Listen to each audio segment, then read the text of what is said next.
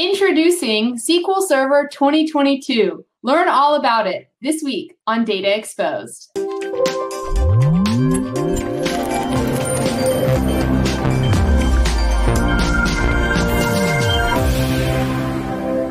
Hi, I'm Anna Hoffman, and welcome to this episode of Data Exposed. Today, I'm joined by Bob Ward, our resident SQL Server expert, guru, and colleague. Bob, thanks so much for joining us on the show today. Anna, I don't know if I live up to those expectations, but I'm so excited to be back on your show again. Yeah, always excited and a pleasure to have you on the show. Today, we're going to be talking about something really exciting, something I've been hearing a little bit about, some announcement about the next version of SQL Server. Can you tell me, are the rumors true? Can you tell us a little bit about what this is?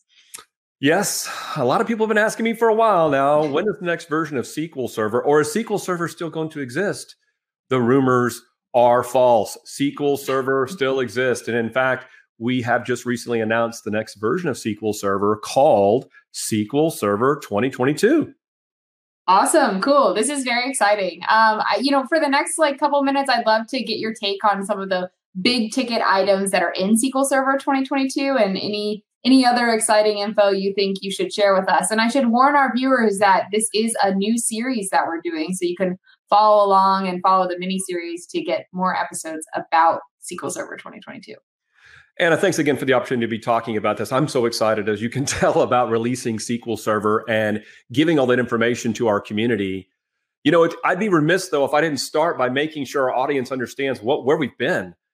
When I actually worked and presented on SQL Server 2019, I would talk about things like Query Store, and people were like, what is that? Because I'm in an older version of SQL Server.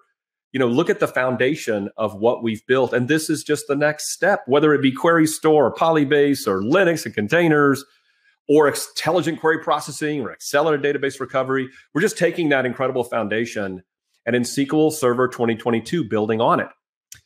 And if you kind of look at a big picture of what this release is about, I kind of think of these 5 areas, but that's not all, because we're going to talk about a lot of it today. It kind of starts on the left about connecting to Azure for disaster recovery, about using managed instance to make it very easy now to link your SQL Server and use managed instance as a disaster recovery site. Pretty cool stuff, because today that can be a little difficult to set up, even if you're using something like Azure Virtual Machine. Or you may be interested in analytics, but you don't want to do ETL anymore. You'd like to do your analytics in Synapse, but make it very easy to take changes from your SQL Server, feed them into Synapse, and use the power of all that technology that you get, whether it be SQL pools or Spark pools or Power BI, whatever it may be. You just don't want to have to set up ETL jobs anymore and manage all of that. And you want your data more near real time.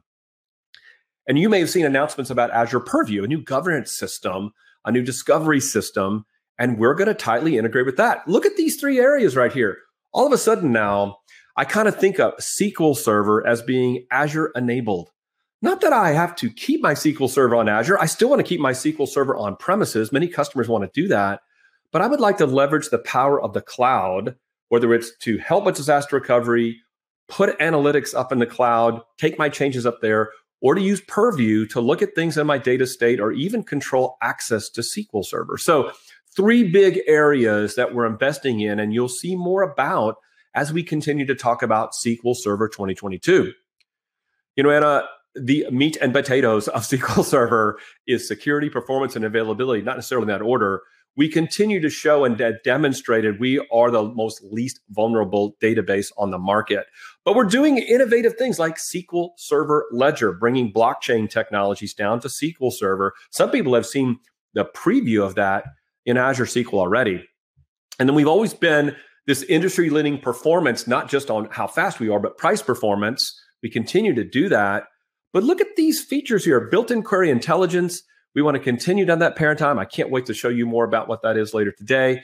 And then multi-write replication, being able to do changes to the same database across 2 different servers, leveraging replication technologies. You look at the bottom down here, one thing that people I don't think truly realize, you and I've talked about it some before, is this idea of SQL Edge to Cloud, the fact that SQL Server shows up everywhere you need it, but it's consistent in its engine, its language, and its tools. And you think about Edge, Azure Arc, and Azure SQL, SQL Server 2022 just fits within this paradigm.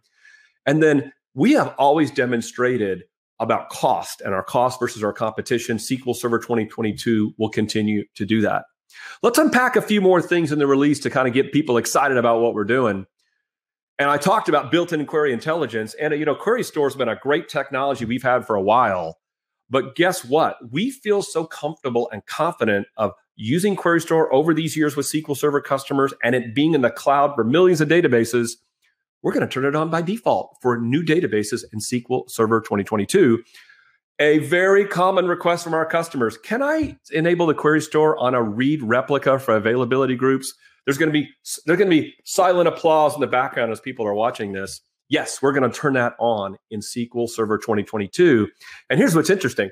We're going to take some new intelligent query processing scenarios. I call it next gen because we invested in these scenarios in previous versions of SQL Server.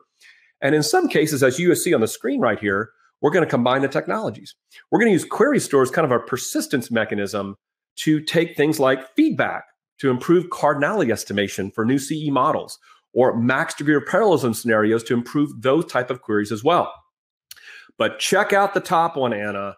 Have you ever heard of something called parameter sensitive plans? Boy, that is something that people have struggled with for years. And I've been here 28 years at Microsoft. I can't believe I'm actually saying that, but it's true.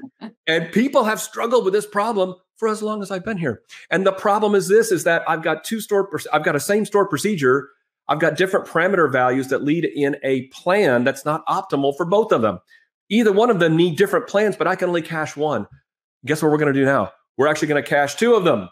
Or multiple of them. You are going to be able to have the same stored procedure with different parameter values, and we're going to automatically solve what a lot of people call parameter sniffing problems. I am so excited. You're going to see some demonstrations of this one coming up of things that we've done in this space. So I'm really excited to see about this technology.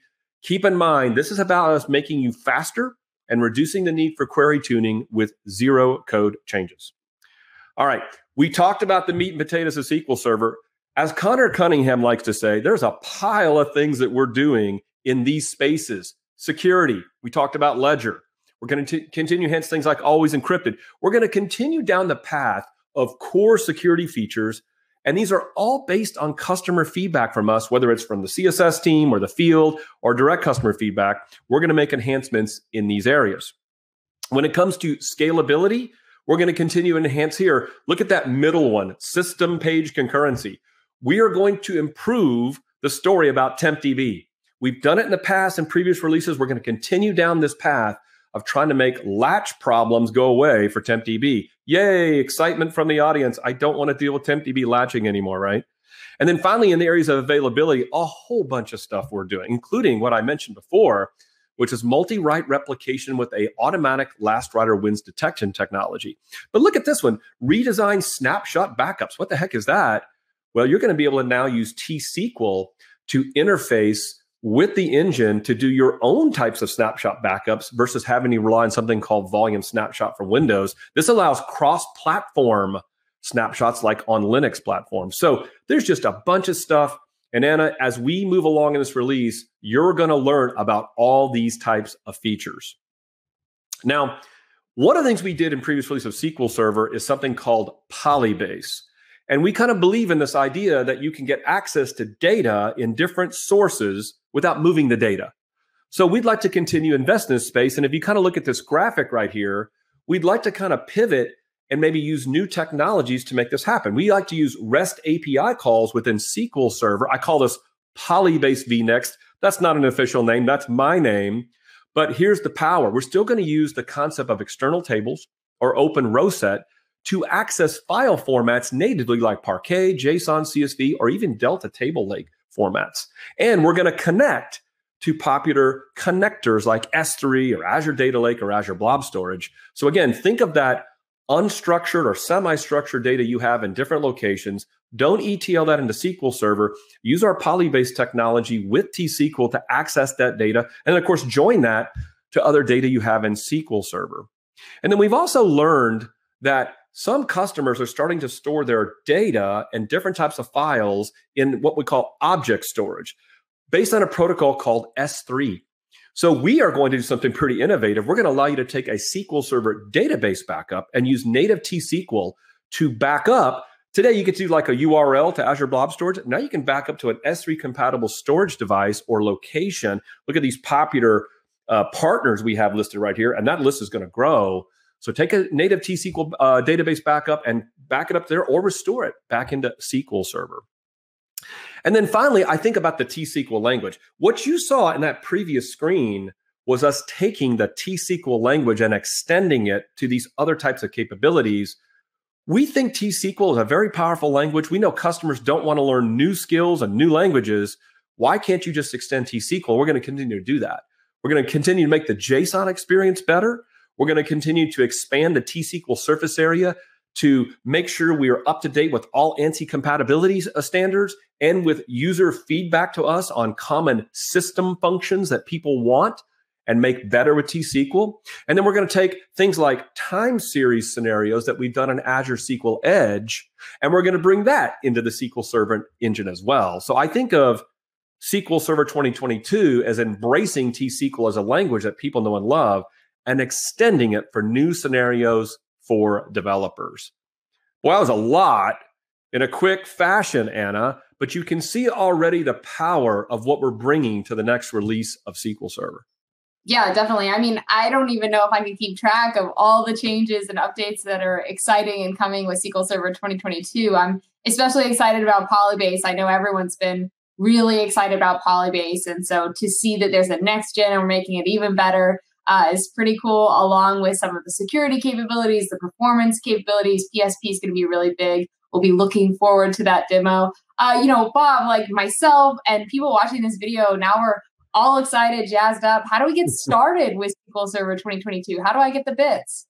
Well, first of all, let's make sure clear. You mentioned already, you're partnering with us to do a series on this. So get ready for more episodes and Data Exposed to dive further into everything I just flew over and gave you an amazing overview for.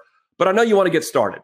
So use this link at the top to just get started and learn more about the release for SQL 2022. And again, like any new release of SQL Server, we're starting out in a preview fashion, right? And so what you need to do to get signed up to start trying this out is use this link right here. Sign up for our early adopter program, and you can start testing and working with us directly to look at the features of SQL 2022. And then, Anna, I love Microsoft Mechanics. What a cool way to demonstrate and go deeper in technologies.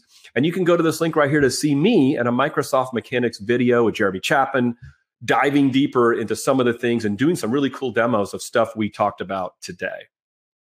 Awesome. Well, Bob, this has been so great. Thank you so much for coming on the show and introducing SQL Server 2022. For our viewers, we're going to put a link in the description to all those links that Bob just mentioned, as well as a link to this playlist so you can follow along and see the upcoming episodes as we dive into these different capabilities for SQL Server 2022. Bob, thanks again so much for joining us. To our viewers, thanks for joining us. If you like this video, go ahead, give it a like, subscribe to our channel, and we hope to see you next time on Data Exposed.